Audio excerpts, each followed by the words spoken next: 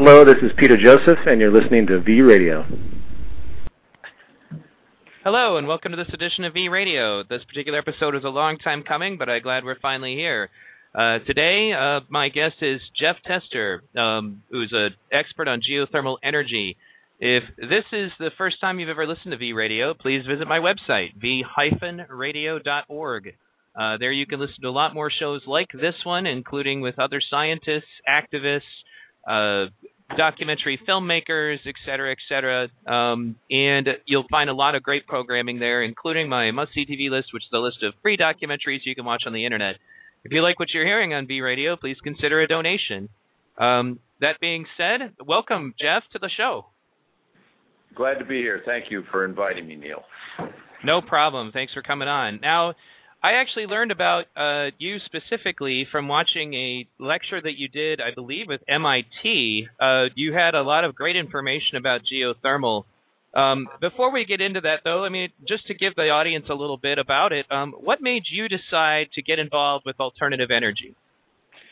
Well, that goes way back in my professional life, back in the first oil embargo that we had in the early 1970s, and many of us were starting to think about what we might do as engineers and wanted to have an impact, and certainly the attractive feature of talking about a transformed energy system that would make us less dependent on imports and more higher utilization of renewable energy was how I got started. And it's a very long story, so probably that's enough to say at that point I began to look at what the energy content might be in the upper crust of the earth, and starting to think about how that had been utilized already around in different locations of the world, and started to ask some questions about whether that could be expanded significantly over the few isolated spots we had developed already to that point in time, and that led to an interest in what is now called enhanced or engineered geothermal systems. Now, basically, then, I guess, you kind of looked at those potentials. Would you say that, was this in any way motivated as far as you're concerned from, like, maybe from an activist perspective, just that you wanted to do something beneficial for the earth? Well, in part, I guess you could say that was the beginning of a sort of a commitment on many of us to taking a different path. I think we began to look at issues about how much of our annual consumption of energy was dependent on oil and other resources coming from other places, and the fact that these are finite and depletable resources makes you think about, if you're really going to talk about a commitment to multiple generations, you really have to start to think about how this would evolve. And fortunately, the United States is very well blessed with respect to natural resources. We had already gone fairly far down the path in utilizing other renewables such as hydro, and biomass was another area of interest for many people, and of course the growing interest in wind and solar got started significantly during that period of time. But geothermal was always the sort of hidden potential, because they didn't think of it as much because it was under the ground, and people knew about Iceland, and they perhaps knew about parts of the western part of the U.S. and places in Italy and New Zealand and things like that had been developing geothermal, but I don't think they ever really thought of it in the same way that you think of renewables such as wind and solar. So I was interested in taking a look at how we might diversify our approach to alternative energy. And if you think about the way in which we extract minerals from the ground, we were talking about trying to mine heat in a different way than we're trying to utilize the energy that's contained in the wind or the thermal energy that's in the sun. And it was just intriguing to me. It resonated a lot with the way I was brought up as an engineer at that point in my career. Well, that's awesome. Now, I guess the trip towards geothermal. First of all, let's ask questions about the current state of geothermal. Now, I've also, kind of come to the understanding that geothermal is used quite successfully in Iceland. Could you comment on that? Right. Well, actually, it even predates the Icelanders and have been very ambitious. Let me step back a little bit and say, like hydropower in some ways, this is not a totally new technology. The Italians, for the significant portion of the last century, in the early 1900s, began producing electricity from geothermally produced steam, natural steam that they had tapped out of the earth in the Tuscany hills of northern Italy near Pisa. And for the first 50 years of that century, they were pretty much the only real activity in the world that was making electricity. There were other areas that were using geothermal heat for heating in houses and small communities. We're certainly using it for other purposes besides electricity. And about I guess it was the mid 1950s, maybe a little bit later than that, the Icelanders began to think about where their position was, and at that point they were 100% dependent on imported energy resources for essentially their existence. That included all of their heat, their electric power, and their transportation fuels, and it was all fossil energy in one form or another, mainly liquid hydrocarbons and some coal.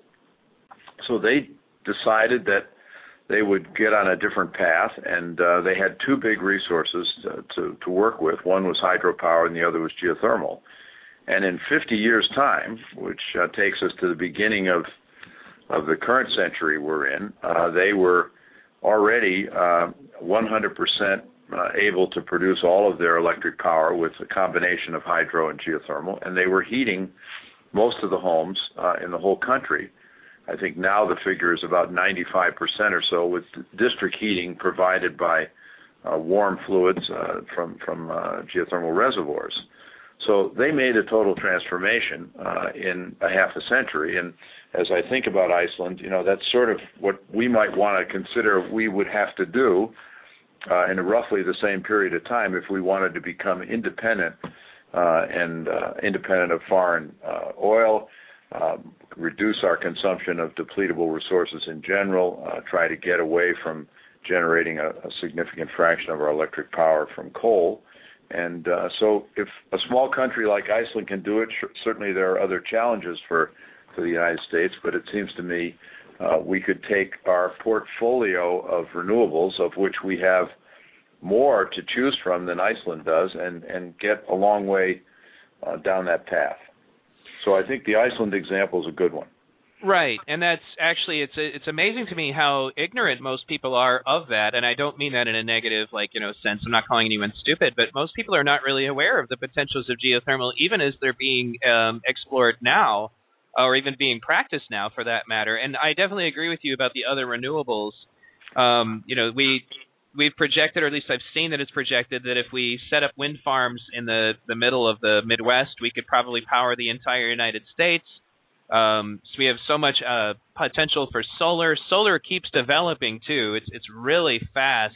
It's like I'm subscribed to Gizmag, and it seems like every week there's yet another innovation in solar that will allow it to be even better than it was before. And I talked to a guy who installs solar systems. He told me that it's happening so fast that the industry can't even keep up because there's always a new thing around the corner. Yep. I think the different characteristics of these energy sources are important to think about. The progress that's being made in solar is quite significant, particularly photovoltaics. There also is the ability to capture a lot of solar thermal energy, which really requires a sort of approach to building integration that we perhaps haven't adopted as much as we could in this country. Countries such as Israel and other locations have a much more aggressive plan for utilizing both solar thermal and as well as photovoltaics, but certainly some of the European countries have been very aggressive, particularly Germany, in promoting the development of the deployment of solar photovoltaics. But the problem I think we have in many parts of the the U.S. as well as other countries that are in high latitude is that in the winter months, the sun isn't out as many hours, and there's lots of issues with respect to scattering with clouds. So you need something to complement that. And to me, the beauty of an integrated system where you would use solar where it was appropriate, say in a home or in some small community, both the thermal and the electric side of it, would use geothermal, and geothermal doesn't have to necessarily require a big installation. What I think is changing people's view of this now is the idea of geothermal heat pumps, which actually use the stored energy in the very shallow ground as a ground source for energy in the wintertime, and also as a sink for depositing energy in the summertime for cooling purposes. That can greatly increase the efficiency, and it's actually utilizing a form of geothermal energy. But to really do this in a larger fashion, as the Icelanders have, we would have to change our style in which we bring energy into large cities or small communities, and would have to go to district heating, combined heat and power, and that kind of thinking. And certain installations right now, a large university does this. We're certainly doing that here at Cornell, but we're now providing that energy with fossil fuel. But the transformation to use a combination of, say, geothermal and biomass can be fairly easily implemented if you have the infrastructure in place to do it. So there's a lot of pieces to this complex story, but I think geothermal is complementary to many parts of our use of other renewables, and it hasn't been thought of that way. They think of you have to do it with wind, or you have to do it with solar, or it just isn't going to work. And I don't think that's the best approach. I think an integrated approach where we use the best attributes of each resource in each region of the country makes more sense. Now, one of the things, and I totally agree with you, and actually a lot of my listeners, they're familiar with the Venus Project, and the Venus Project actually advocates the idea that it should all be location-driven and that there are many different options that could be utilized to kind of get the world off the grid that don't pollute, that aren't dangerous. And one of the things about geothermal that I think, actually, let me just kind of leave this open to you. You're the expert. If there were any common misconceptions about geothermal energy that you would like to have people to know differently about, what would they be? Well, I think the first is that people tend to think that it's too localized. It's nature has only been kind to a few parts of the world where it's put all the ingredients in one place: high temperatures that are shallow, the presence of pressurized water or steam that can be easily extracted by drilling wells into it, and a large reservoir that can provide hot water or steam for long periods of time, because to drill wells and to put in the infrastructure of a district heating or power plant is quite expensive. So the capital expenditure is high, so it has to last for a while.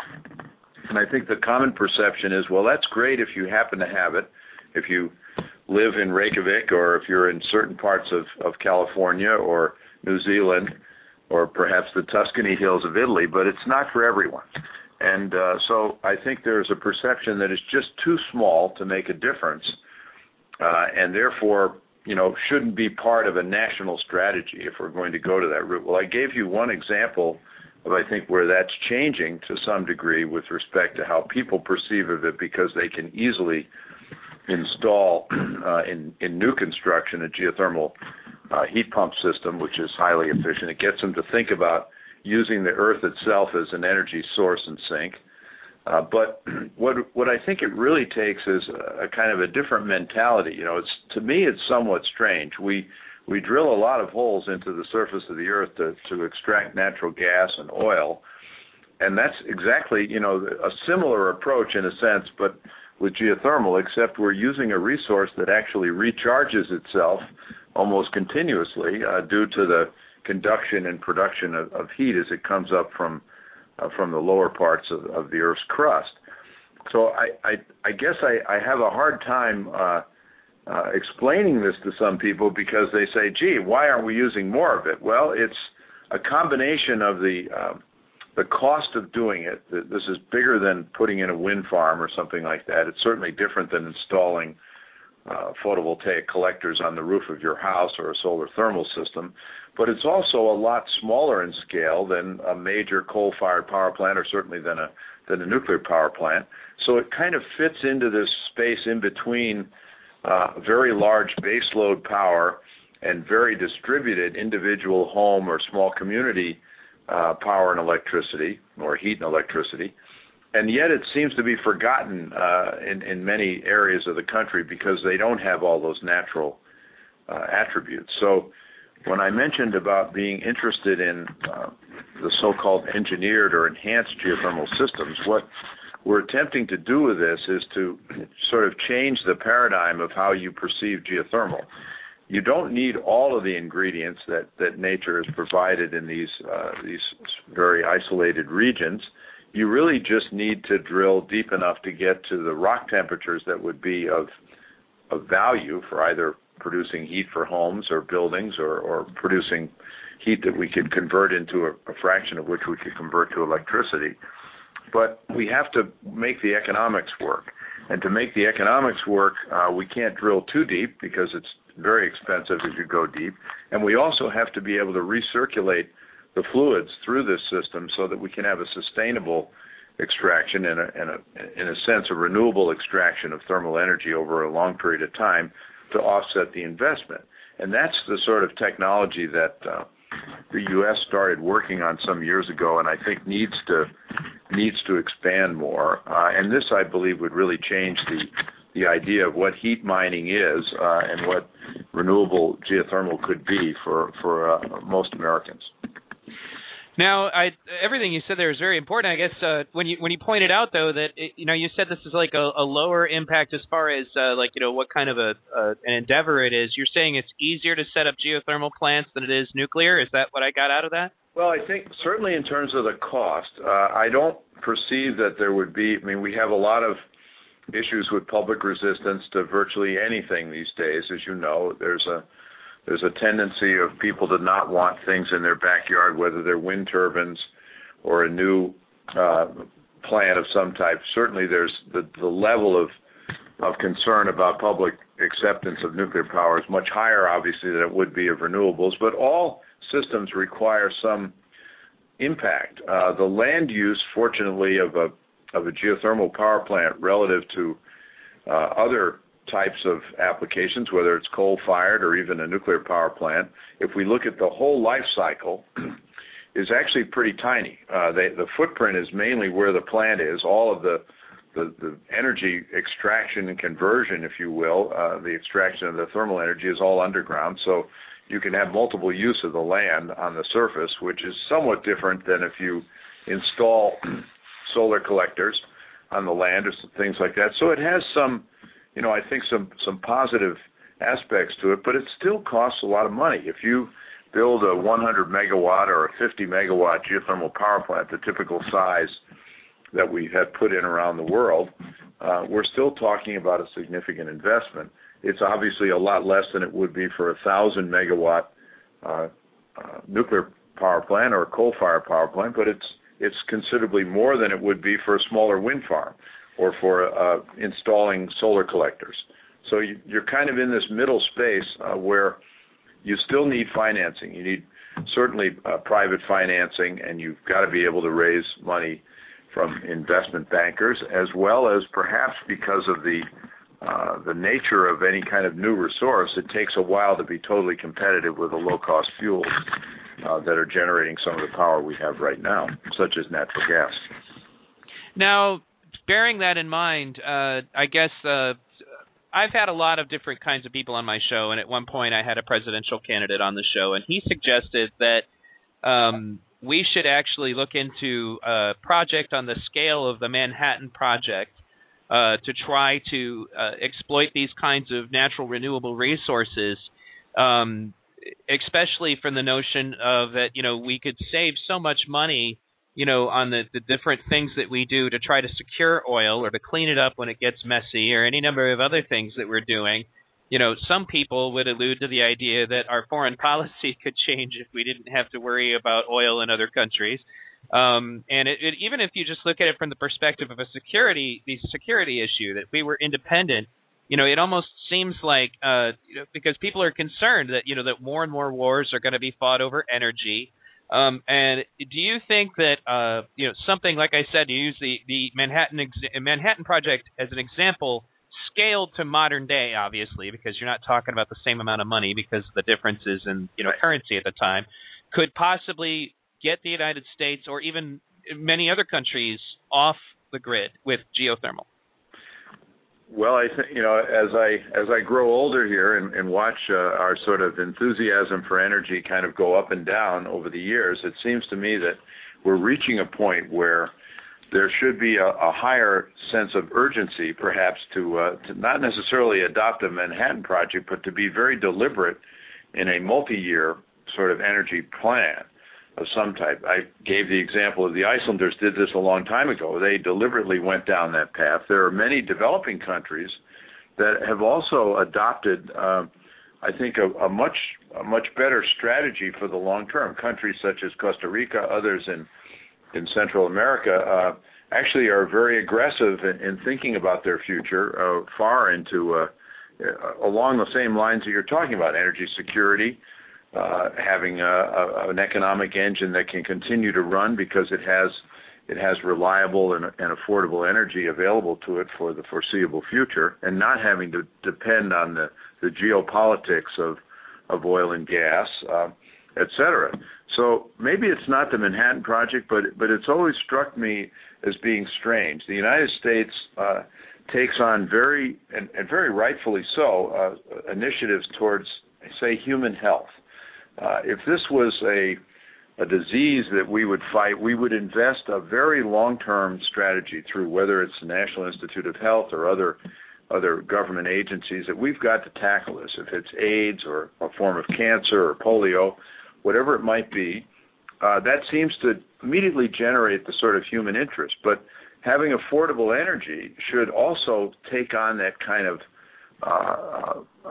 feature, I would say, and require a national sort of view that we've got to do this. This is not just about open market exchange in a global market. We have to have affordable energy in this country, and it has to be reliable, whether it's electricity or the heat we use for our homes or the energy that we need for industrial processes and the like. And it's strange that we haven't really gotten serious about this. This should not be, in my view, a political issue. It should be an issue that is just part of our own American and human welfare, but it doesn't seem to have happened. And in other countries, I could point to many other developed countries where they talk about it a lot, but they're still, when all is said and done, they're still importing a lot of oil, importing natural gas, and relying, on an awful lot of, the stability, let's say, of geopolitics to make sure that flow of energy continues into the future.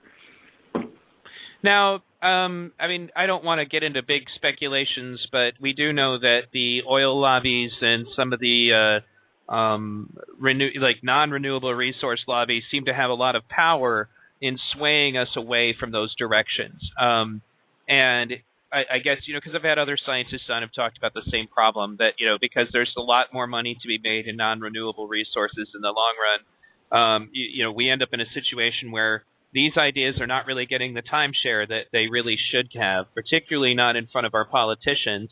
And it's kind of gotten to the point where, some people speculate on the possibility of peak oil, and that we might actually be getting to a point where the fossil fuel industry is going to become a thing of the past. I mean, it's inevitable we're going to run out of it eventually. Right. And I guess it kind of comes down at that point to, maybe we should be using the cheap energy that we have to build this infrastructure while we still can, rather than waiting for a crisis in that area. I mean, what do you think about that? Well, I certainly agree with that. I think that's actually a very conservative view if you want to look at it that way. That provides the sort of security we need to guarantee our stability into the future. But for some reason, it just doesn't seem to get the traction that I believe it should. And it's strange to me because it includes the electric grid, it includes our water supply systems, it includes many other aspects of infrastructure. And if you have let's say we started to go down a path that Iceland did and say when we start to rebuild our cities and our mid-sized cities as well as large cities, we should start to think about district heating and combined heat and power in different ways than we have. And we should do this much more aggressively in new developments and subdivisions that are built.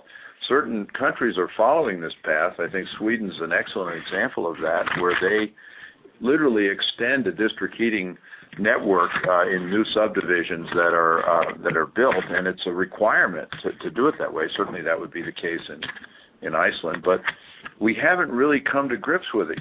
We've lived for so long with fairly low cost, affordable and accessible energy, and gas is one good example of this, but certainly oil for so long, that you become addicted to it, and it's very hard to make a change because you've embedded so much and invested so much in the infrastructure to supply that to you already, that this requires different thinking. And many argue that that the reason we might do this is because of climate change issues and the like, but I think it's much more than that. I think this is a question of security and economic vitality and maintaining our quality of life and standard of living for future generations. And it's strange to me that the political will, it doesn't seem to be there.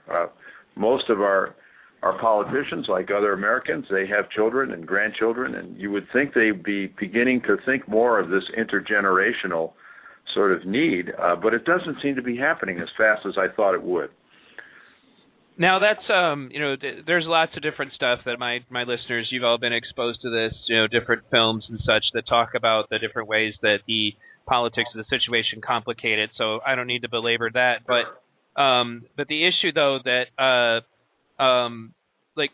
just the idea that this is perhaps something that's so good that maybe at that point it's not as appealing as opposed to continuing the same things that are going on now. I mean, once you get a geothermal plant running, you kind of have a self-sustaining system that's producing electricity in a way that's not damaging anything. And at that point, it would be pretty hard to get somebody to purchase oil or to purchase coal when they've got this system hooked up. And it's just like the auto industry purchasing the trolley systems so that people will buy more cars when they shut them down, et cetera, and so it's unfortunate that I just hope that eventually the people who are profit motivated in holding back mankind, realize the disservice that they're doing to the people of the world. Now, soapboxing aside, let me say that now let me actually questions here from the chat room. We have are there any huge problems with the deep geothermal wells and the amount of water they need? Right, that's a great question. So in many regions that we'd want to look at for potential use for geothermal, they would be obviously where demand was high, and they may not be as geologically favorable as we certainly have in these higher grade so-called hydrothermal systems. So one of the things that might be missing is the presence of water in the first place. So you have to be careful in how you're actually going to develop and manage such a system. And the concepts that are being pursued always involve recirculation of water. So you would start out with a reservoir, which would be hot rock, and it probably would have a fair number of natural fractures in it that were perhaps sealed over time, geologic time, that need to be reopened. So they're usually reopened under hydraulic pressurization. And then you would create a multi-well system where there would be injection wells and production wells, and they'd be literally connected hydraulically. So you pump in cold water in the injection system, you'd flow that across a pressure gradient and recover that in the production system, and you'd continue to recycle that. So you'd remove heat at the surface and re-inject that cold water and close the loop. Now, that doesn't mean that you're not consuming some water, but by proper management, just the way in which we could manage a water system in general, where we have a recharge that's being provided by the injection wells and a production that is being controlled by the rate of production, that we can put those in balance.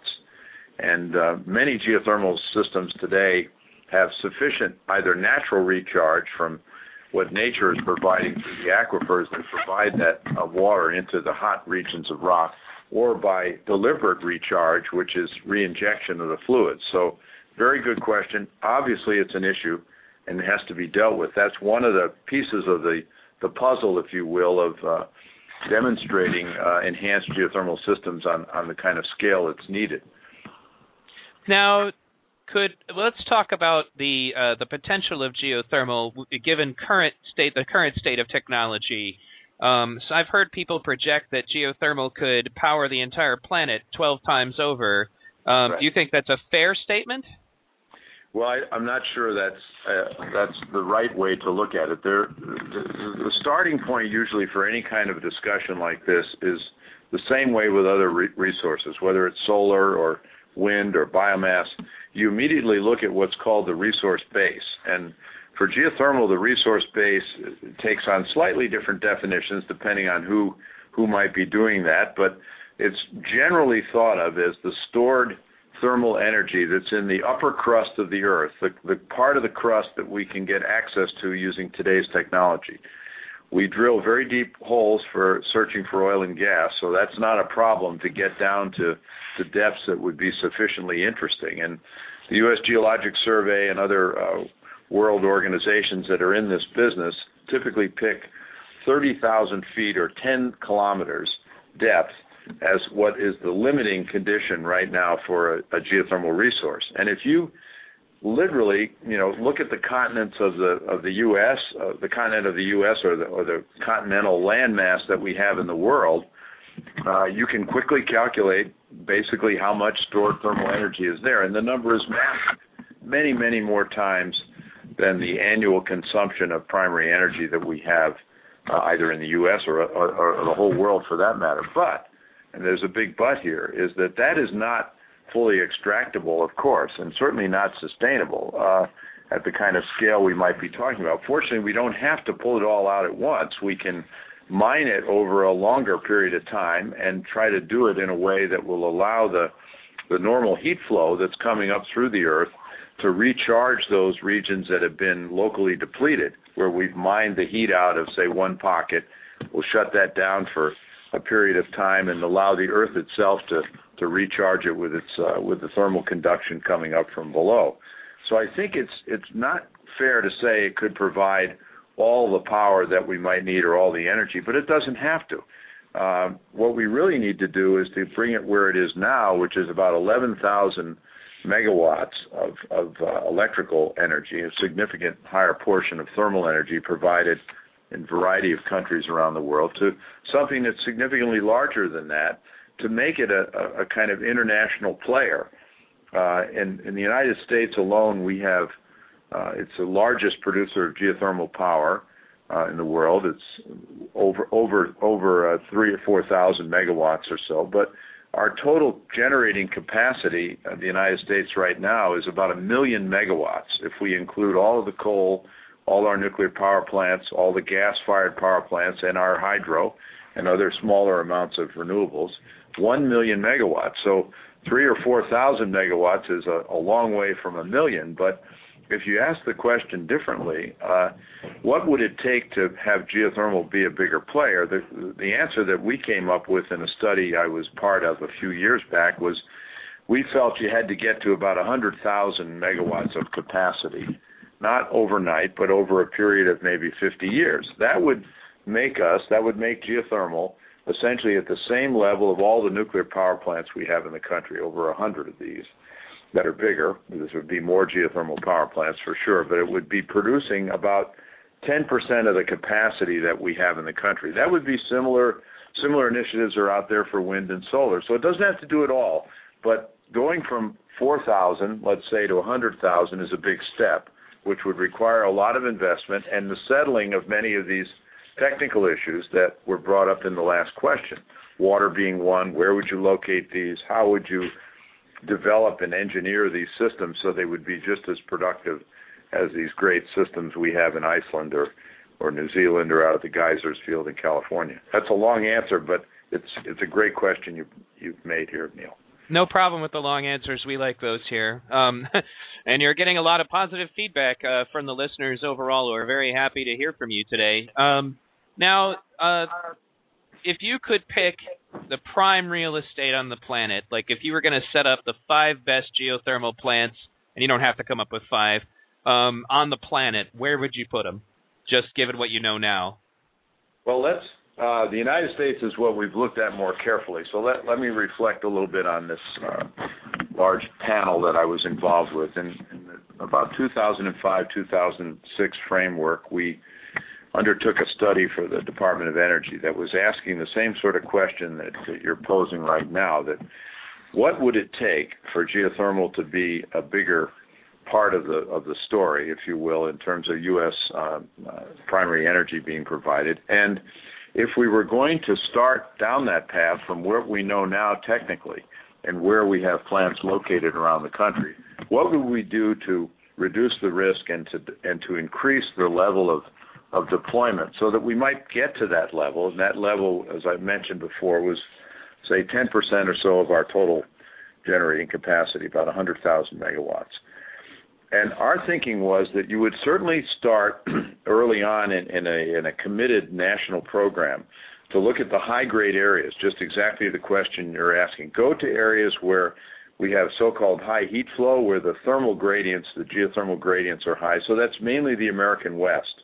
We'd probably look at regions that are on the margins of existing geothermal plants that are in operation right now, but are not productive enough in terms of the fluid they produce to be considered commercial, and to try to develop these enhanced or engineered geothermal concepts in this mode. But our thinking, and we picked 5 or 6 of these around the country, up in the far Pacific Northwest and the Southwest, some in the Mid-Continent, but we also picked some on the eastern side of the country, say east of the Mississippi, where the heat flows are lower, the temperature gradients are lower, you have to drill deeper, and where we don't have that experience yet of how to do it, because our thinking was that if you really want to do something transformational, you have to start to invest in the technology and show people that you can actually do this. It might not be economic in the first generation. For goodness sake, the first solar photovoltaic system we built was certainly not economic in its early generation, and that would be true of these EGS power plants in low-grade regions. But our also feeling about this was that we don't have to just produce electric power. We could move to a system in, say, the Northeast, where we have a cold winter climate, and use some of that geothermal energy to provide direct heat. And that changes the economics tremendously. If you can shift from having to generate electricity, which produces a lot of waste heat, to essentially using most of that thermal energy for useful purpose, such as heating buildings. So it's a tough area. So I'd say look at the American West first, where we have high gradients, don't have to drill as deep, near where we know the geology very well and know how a natural geothermal system operates, and then begin to migrate sort of in the opposite direction we settled America, from west to east rather than from east to west, with our technology. And the program we laid out in this study was a fairly deliberate 15-year program of research and demonstration. And interestingly enough, and I think a lot of people questioned this when we first came out with the report, this is not as costly as you might think either, because the scale of a geothermal demonstration is relatively small. It's not like building a big clean coal plant or dealing with a new generation of a nuclear power or something like that, which would be multiple billions of dollars to be able to demonstrate it at the kind of scale that would convince people that this is really going to work. Geothermal power plants are smaller, and so you could do several of these demonstrations over that period of time for the same kind of investment it would take to do one clean coal plant in sort of today's economy. And that's attractive, I would think, in a country that has to be looking at options. And we haven't, unfortunately, gone down that path yet. It would be nice if we, there was a little bit more of a sense of urgency in general, not just for geothermal, but for other renewables right now. And I hope that will change, but it depends a lot on, I think, what happens in the political framework right now. Well, this has all been great information. There is one thing that I remember also came up during your lecture, and we've been talking a lot of pros. What are the concerns about geothermal that we have to tackle? Well, I think a couple of the big ones, one was brought up already, was the issue of water. If we are operating in parts of the American West where water is a very precious commodity, we're going to have to certainly account for the water we're going to need to create an operational reservoir and manage it very well. We can't be consuming large amounts of water by permeating it out into these formations at depth. We're going to have to hydraulically sort of control that water loss so that we can make them sustainable. The other issue, like any other kind of development, when you drill holes and you put in infrastructure, it's obviously disruptive locally where you might do this. So people would have to become a little more accustomed to, if it's in a very remote region, to having a few drill rigs around for a while. Fortunately, we have a long history of an experience with drilling around the country, so it's not like it's totally foreign technology, but it's different than it would be for oil and gas, because we're not talking about a depletable resource now. We're actually putting in something that would be a permanent part of the infrastructure for long periods of time, as they have done in Iceland, where it would provide heat and power, for example. But I think the biggest sort of unknown out there in the part of many people's mind has to do with what happens geologically when you go into these systems and inject fluids. Certainly, in most active geothermal areas that we have around the world, they're seismically active. That's one of the reasons why they have geothermal heat so close to the surface, is they're usually near or adjacent to regions where we have tectonic plate boundaries, such as Iceland. The island of Iceland, if you will, is literally cut in half by a tectonic plate intersection. There are other areas that are volcanic, where recent volcanic activity, such as in northern Italy, where you expect to see the regional seismicity to be fairly high.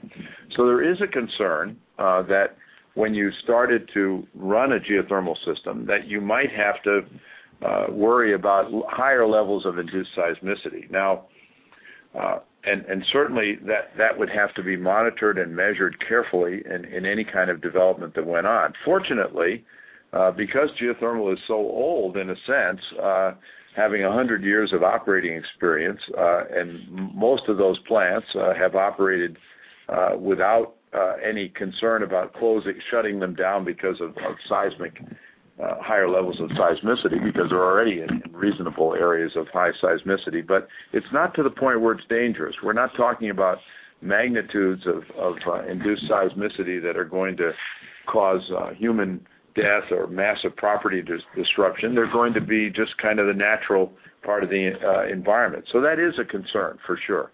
But every element, I think, of when we start to change our energy system brings along with it some natural impacts and concerns that have to be dealt with. And it's the trade-offs, I think, that we should be thinking here. It's not necessarily, is this better than anything, or what are we trading it off against?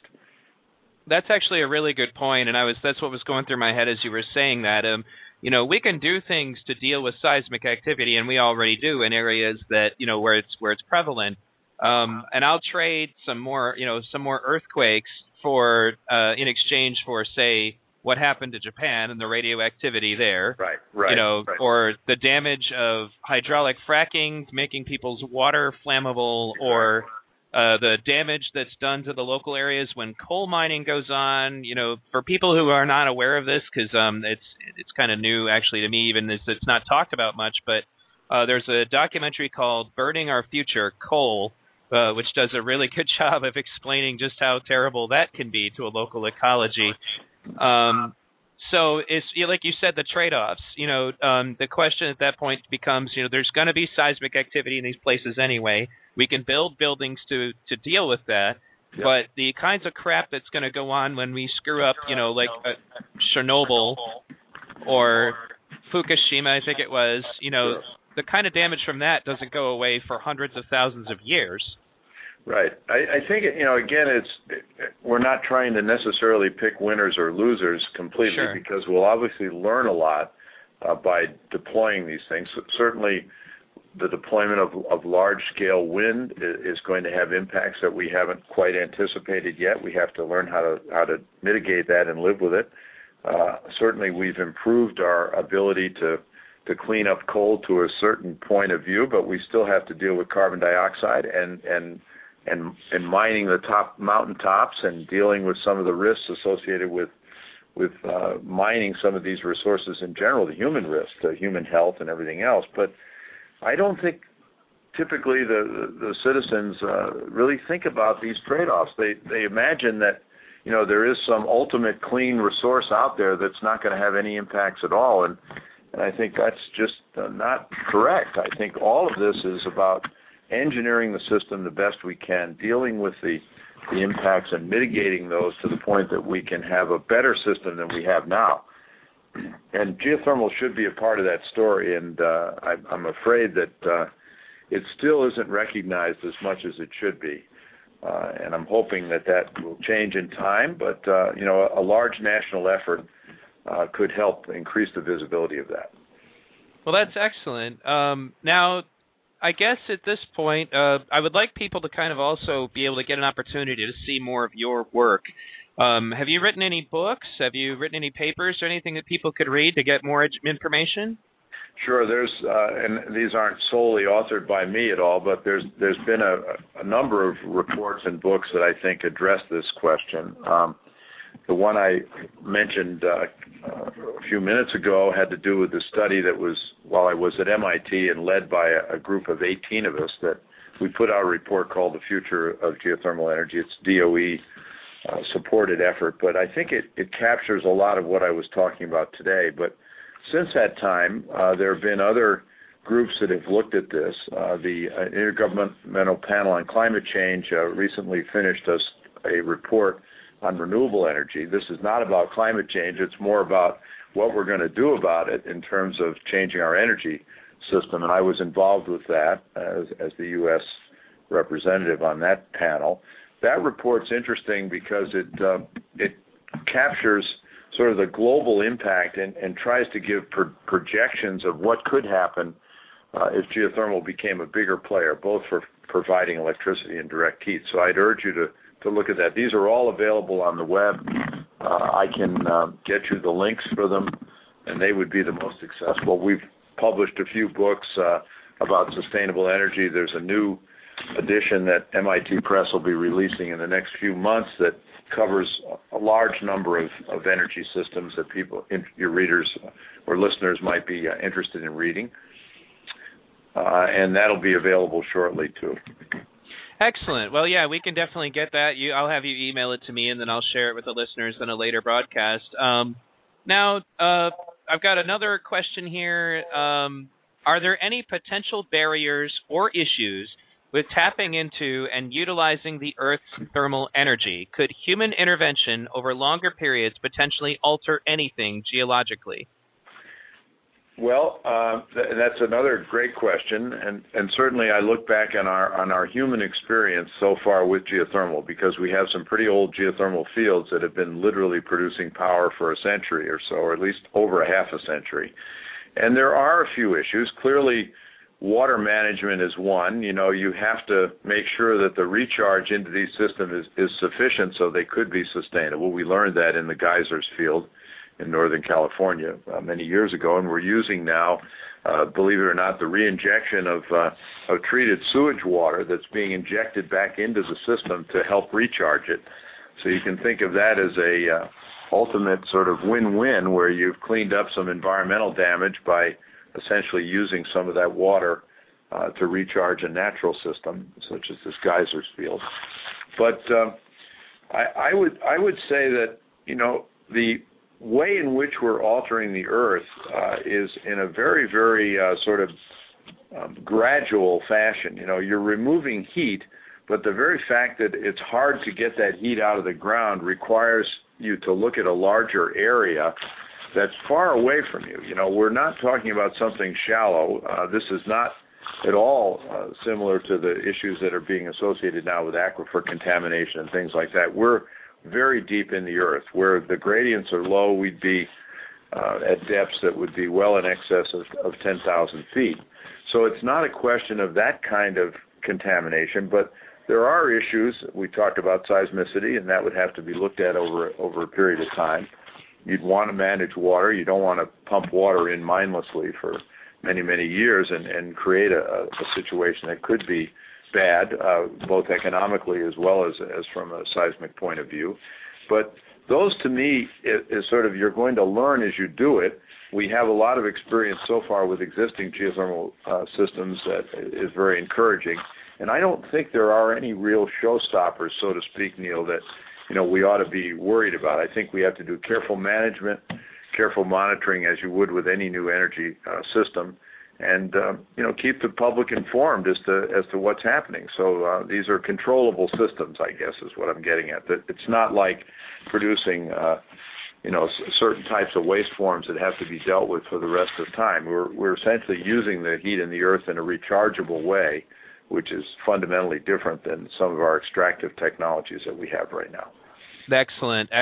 Now, I guess taking all of this into account, another thing that is not frequently really spoken about when people are discussing our energy needs is that we should be designing what we do in the first place to be more energy efficient, which helps a lot. I mean, when you're getting a house off the grid, you go out of your way to make sure that the amount of power that it needs is lowered just by the design of the house itself, whether or not, for example, Carlton Brown, a fellow that I studied a little bit about in an episode of Big Ideas for a Small Planet, he builds sustainable cradle-to-cradle design, so you can fully recycle apartment buildings in Harlem, New York.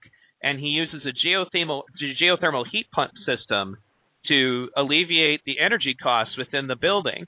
And then the building itself, all the apartments there are designed so that, that they're well insulated, they make use of natural light. So you're using less electricity in general. And also just the fact that a great deal of our energy costs would be eliminated, not just from the generation of geothermal energy itself, but also just from using geothermal to deal with a lot of the heating and cooling issues that go into our energy consumption would go away not by geothermal producing electricity, but by geothermal pumps being used to make it so that it just doesn't cost anywhere near as much to heat and cool your living spaces in the first place. Would you agree with that?